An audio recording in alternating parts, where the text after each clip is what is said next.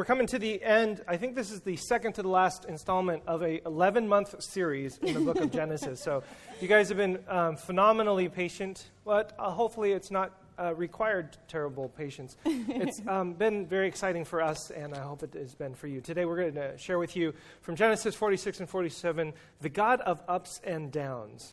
If you'll remember last week, we visited Jacob/Israel, who had just found out that Joseph was alive.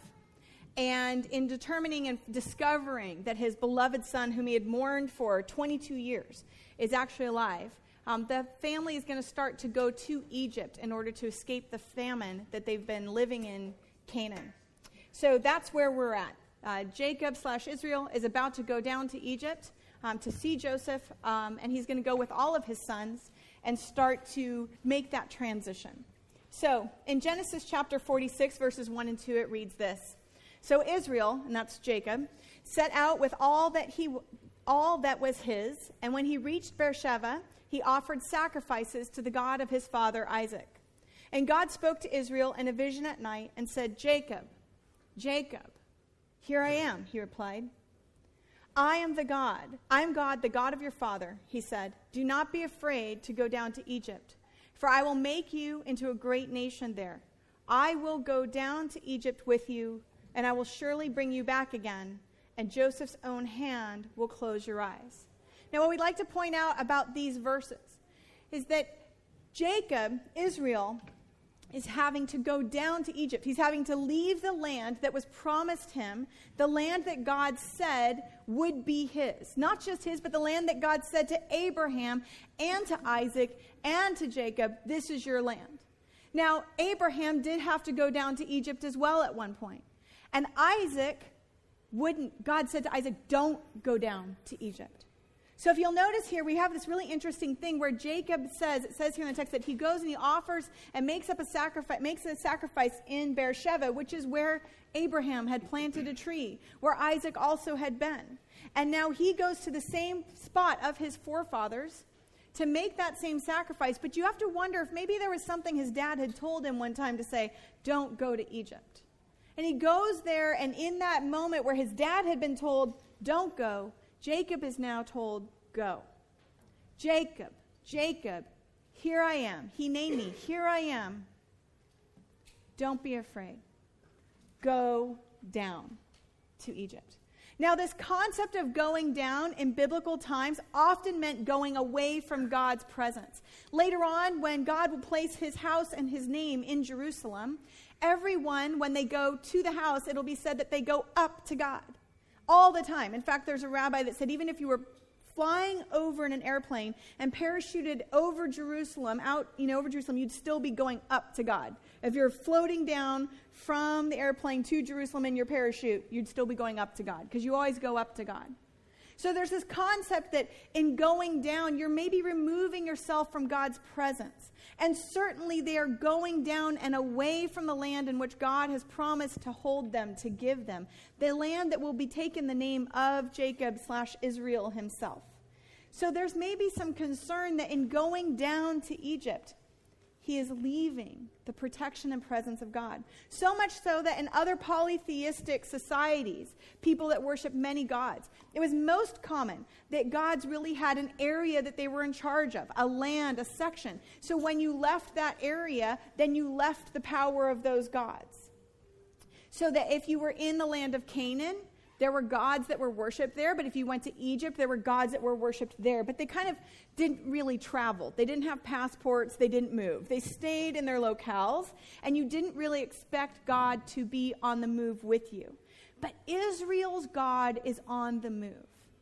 And what Israel is finding out is that God isn't only in Canaan, but he can also go down. The parallel for us and what we could possibly draw from this, there's an expectation that they're going to stay in the land of Canaan. And to go to Egypt is a very unexpected move. There is a very familiar sense that this is home, and they're going to have to go to a place that's very unfamiliar. And there's a very comfortable place where they know how the land works, they know where to get food, they know where to get water, to a place where they're now very uncomfortable. They're going to have to depend upon a foreign power. And the question at this particular stage in the story is, how many of you have ever had to do this? How many of you have ever had to go down? How many of you have felt like God led you to a particular place, gave you a particular calling, put you in a particular space in time, and then all of a sudden, for some reason, due to a variety of reasons, you had to leave? And the very thing that was comfortable, the very thing that was expected, the very thing that was familiar to you is now all of a sudden being taken away from you, or more appropriately, you're being taken away from it. And this is the feeling of Israel. This is the feeling of the entire family of Jacob. They are now being taken away from the thing that is comfortable, is familiar and the to them. very thing that God has promised them. God has promised them this land. And now he's telling them to leave it, to leave the promise, to leave the thing that God has said he will give them. It's really, really shocking. It's hard to change your expectations. Keep calm and lower your expectations. Isn't that the best way to not be disappointed, right? You're just like, I just have low expectations, so I'm never disappointed. Which is actually a really horrible way to live. But we did have an adolescent psychology professor when we were in college together that said, expectations are like an umbrella that prevent God's blessings from raining down on you. Now you could say that's a really cheesy saying, but I actually think it's quite helpful. That if at some moments we're willing to pull down our personal expectations of what things are supposed to be like, how it's supposed to look, how we expected God to do the thing that we expected God to do, if we pull that umbrella down, perhaps now we can start to receive blessings that we didn't expect, but are incredibly beautiful. So the story continues in chapter 47. Then Joseph brought his father Jacob in and presented him before Pharaoh. After Joseph blessed Pharaoh, Pharaoh asked him, "How old are you?" And Jacob said to Pharaoh, "The years of my pilgrimage are 130. My years have been few and difficult, and they do not equal the years of my pilgrimage of my fathers." Then Jacob blessed Pharaoh and went out from his presence. Now, just a couple things to note here. First of all, in our society, never polite to ask somebody how old they are, right? Never. But instead, Pharaoh's like, "So, how old are you?" Why is that happening here in the story? Because in the biblical world, age is a blessing. It's completely unlike America. We do everything we can to appear as though we aren't aging, right? Every once in a while, now that the World Cup is on, and I sit in front of the TV for a minute, I'm like, I wonder what's on. I find the craziest stuff, and I'm like, Kevin, on the thing, like, did you know there's something like how to get rid of your turkey neck? And it's like an hour program on how to get rid of turkey neck, or how to get wrinkle-free, or how to be acne-free, or how to get your abs all set up, or I don't know. I mean, it's just bizarre to me how many all of channels, which I've taken full advantage of. No. Okay. So there's this, Jesus can hear you lying. Okay. I'm shocked at it. There was also a program called Naked and Afraid. This seems to me like this is the title of Genesis, right? Like the beginning of Genesis, Naked and Afraid, Genesis 1 and 2. In any event, I can't believe I'm shocked constantly by the things that show up on the guide when I'm trying to find something to occupy my time between all 35 World Cup games we're watching. In any event, in our world, we try everything we can do to stop the aging process, to not look elderly. But in the ancient world, aging was a blessing.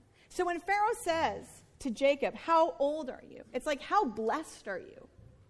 And then Jacob takes this really wonderful, modest approach, like, not that many years, only 130. Now, that's really because in Egypt, the expected lifespan was around 110. So he has to take that modest approach before Pharaoh.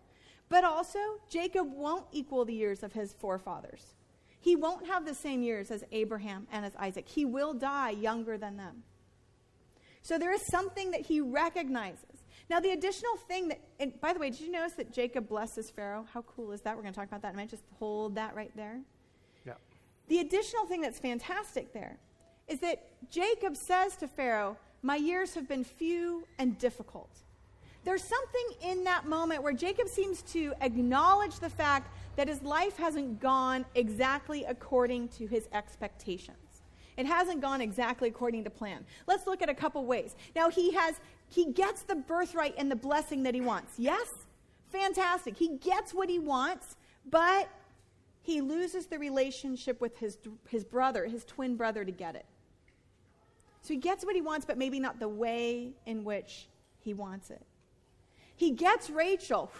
He gets Rachel. He wants Rachel. But he also gets Leah. That's not expected, right? Remember that we talked about that? In the morning, behold, Leah. That was an unexpected move on Laban's part to sneak Leah in and to not get Rachel right away. So he gets Rachel, but with the consequence or the added complication of Leah. And now these two sisters are going to be fighting and causing turmoil within the family. So he gets what he wants, but with a high cost. And then he gets sons, 12, like the number of the months of the stars and the constellations in the sky. This is beautiful. The zodiac is very ancient. He gets this beautiful, beautiful gift of 12 sons.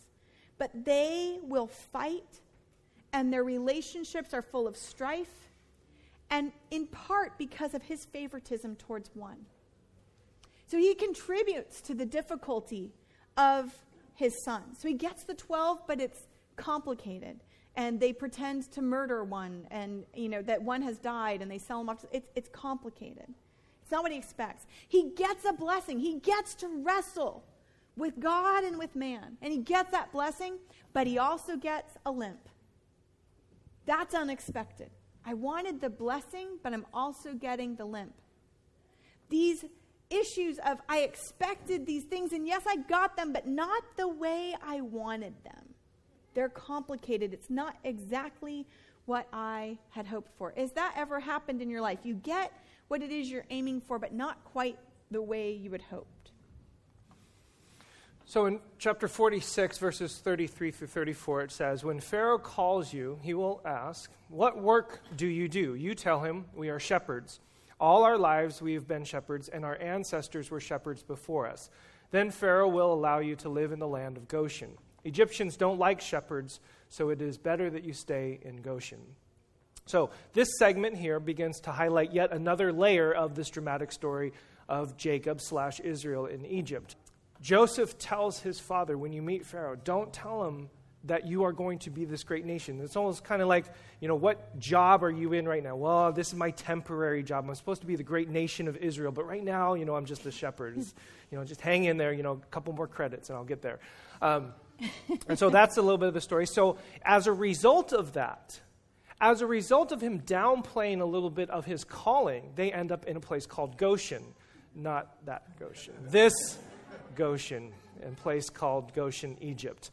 Now, what's fascinating and the contrast and comparison that happens here, the famine in Egypt begins to get even more severe. We've talked about this over the last several weeks. The famine is getting very severe.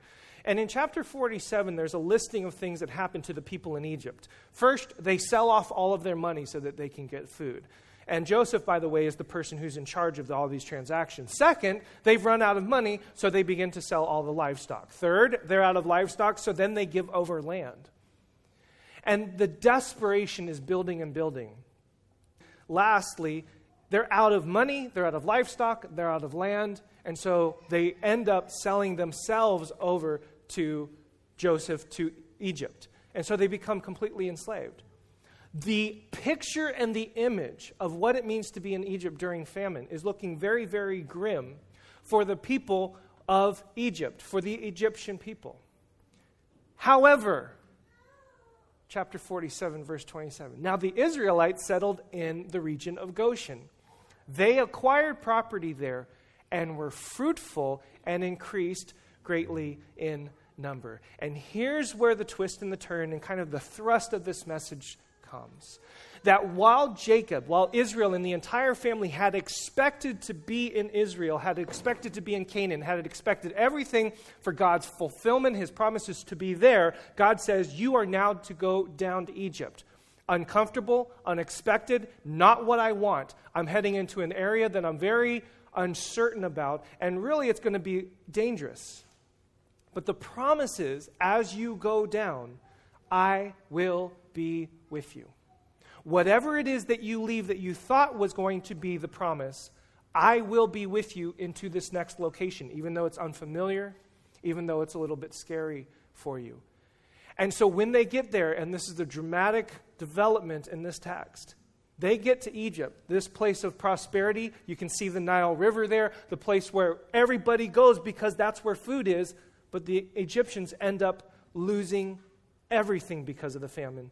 But the Israelites, because of who they are, because they went down, because they faithfully left the place that God had them, they were fruitful and they increased in numbers.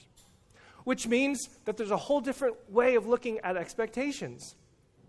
When you have God involved, going down with you, leaving the place where you thought was comfortable, leaving the place that you thought was the promise and going to this very foreign place, you have no idea, you're very uncertain, but God is with you. And that's the promise that he gives to Jacob. That's the promise that he gives to Israel. Which means you can have no idea what's going to happen, and you absolutely love it because of who God is. Now, these kinds of expectations, these kinds of transitions remind me of a whole bunch of things. It reminds me of several meetings and things that have happened even over the course of recent events and the meetings that we've had. And many of you are going through what we would probably consider a transition from Canaan to Egypt. You, right now, are going down. You're leaving the place that you thought God had you. In fact, it was the promised land. It was the location. It was the very place that you felt, this is where God has me. And as a result of either tragedy, relationship change, economics, as a result of needing to move, as a result of an accident, as a result of other people being in bad positions of leadership or being bad leaders, you are now having to leave. You are having to, quote, go down. And it feels like, as we've talked about before, that you are leaving God's presence. You are leaving the very calling of God. You are leaving the very presence and protection of God. And what we want to share with you is that you need not fear. Because the same promise to Jacob, the same promise to Israel that God says, I will go down with you, is the same promise that exists today. And so one of the lessons that I think is really important from this story is do not confuse your current location with your life's vocation. Do not confuse your current location with your life's vocation. In other words, there is a calling upon your life. There is a promise. There is a covenant that goes all the way back to Abraham. But that calling, that vocation, the very thing that God has called you to do and to be, does not change merely because you had to, quote, go down. Merely as a result of a change in space. Merely as a result in a change of job, as a change of house, and a change of relationship. Your calling is not about where you are, it's about who He is and about whose you are. And you see that reflected in this verse, 46, verse 3, where God says to Jacob, go down, and I will bless those who bless you, curse those who curse you. I will make you into a great nation. Wait a second. Those words sound familiar, don't they? The reason why it's taken us a long time to get through Genesis is because every single one of these episodes is reflective of the full breadth and scope of what God is doing again and again and again and again. The covenant, the promise, the relationship, the very essence of who God is and your relationship with Him does not change. Even when the events change, even when the location changes. And so, with the Jacob and Israel story in chapter 46, verse 3, God repeats the very same phraseology, the very same language as He gave to Abraham.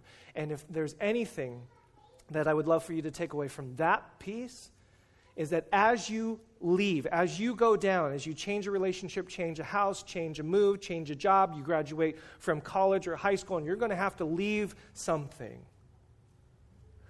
The very same words that God called you to in His covenantal relationship maintains the same. And He will go down with you. I think I would just note there that a lot of times we confuse the land of Canaan, the land of Israel, with the blessing of God, the favor of God. Like, God loves me right now. He's pleased with me right now. I'm being blessed right now in this place, in this space. Now that I'm being sent out, now that I'm having to go down, I must have done something wrong. I must have disobeyed. I must not have prayed enough. I didn't do my quiet time exactly 5 minutes at 7:05 every morning. I forgot to pray before dinner one time, and I'm being sent out. Now God somehow is leaving. His presence is gone. We've confused the blessings of finance or the blessings of the job that we want or the blessings of all of those things, and we've thought somehow God isn't in the other season. But instead, we see here that God is deeply invested in being with us at all times. His presence isn't leaving Israel. The calling on Israel to be a nation that blesses the world has not changed. The location is changing for this season, but the calling has not changed. And the calling takes an amazing twist, as we pointed out. Check this verse out. Jacob blesses Pharaoh. Now, this is Pharaoh, the king of one of the most powerful nations on the planet at this time. The person that could snap his fingers and be absolutely done away with you. And yet, as a result of this calling, change of space, he had to go down, he had to leave. But as a result of this calling, maintaining secure in who Jacob is, the very same words from Abraham in Genesis chapter 12 are actually coming to life. I will bless those who bless you and curse those who curse you. Just like Pharaoh blessed them, so now Jacob is blessing Pharaoh. It's all tied in together. And in this passage, Jacob blesses Pharaoh twice. How else is Pharaoh going to be blessed by God's people? Unless God's people go down. This is a story that Jonah really should have paid attention to. Yeah. Because if you'll recall, Jonah doesn't want to take at all God's calling and vocation on his life, so he decides to go down to Jaffa, and then he goes down to the port, and then he goes down to the ship, and then he goes down into the ship, and then eventually he'll go down into the ocean, and then down into the belly of the whale, all the time thinking that somehow by going down he's getting further and further away from God, only to be deeply surprised that God is there in the deep, that God has also gone down. So this story is teaching us God's presence does not have any territorial boundaries. Wherever you go, God is with you. And that sounds so pithy and so simple, but the reality is that is the fundamental thrust of this story. Because every single one of us, I guarantee it, have felt at one particular point, as a result of a layoff, as a result of a forced move, as a result of some external factors, we have felt somehow that, as Danielle was mentioning, we are out of God's presence. We've done something wrong. We've shifted. And it could be internal factors. It could be a season of depression. It could be a season of anxiety. It could be that your life isn't looking the way you expected it to look. You were married, you didn't expect divorce. You were expecting children and you don't have children. You were expecting to be married and you're not yet married. You were expecting this job and you didn't get it. You were expecting this friend to do this thing and it didn't happen. You were expecting your family members, your parents to live long and they didn't. You were expecting to be healthy and now you're ill. All of these things have caused us something in our mind where we're trying to make some equation work where like, it must be that I've done something wrong. God somehow is no longer with me now. He's no longer doing the thing I expected him to do. Therefore, something is broken. But this story teaches us that even in famine, even when there's no place else to go but to the land of foreign gods, God is with us there. He's with us when the marriage falls apart. He's with us when the marriage doesn't happen. He's with us when the graduation is there, when it isn't there. He's with us when the job is there, isn't there. He's with us. I remember when I got laid off and knowing that feeling of, am I really called to this work? Is this really what I should be doing? All of those doubts, all of the flurry of emotionality that goes through your brain as a result of that shift and of that change. And I remember distinctly thinking, well, okay, since that happened, I might as well just go do this work and go do this work and go do this work because I got laid off from this kind of work. So all of this, those territories, those boundaries that have been set up, are so wickedly effective at getting us distracted from, wait a second, God has called me. The promise from the very beginning is the same then as it is now. And so, even as a result of being laid off, we continued to try to live this out as best as we could with all of the challenge and the struggle and the wrestling. And, in faith, said, let's start a church. What is that going to look like? And here you all are. So that's a beautiful thing. Well, to that end, actually, we expected to start a church 16 years ago, but it wasn't time yet. We expected, so my grandmother had her first child on my mom's side at 30. My mom had her first child, me, at 30. I expected at 30 to have my first child, a young one.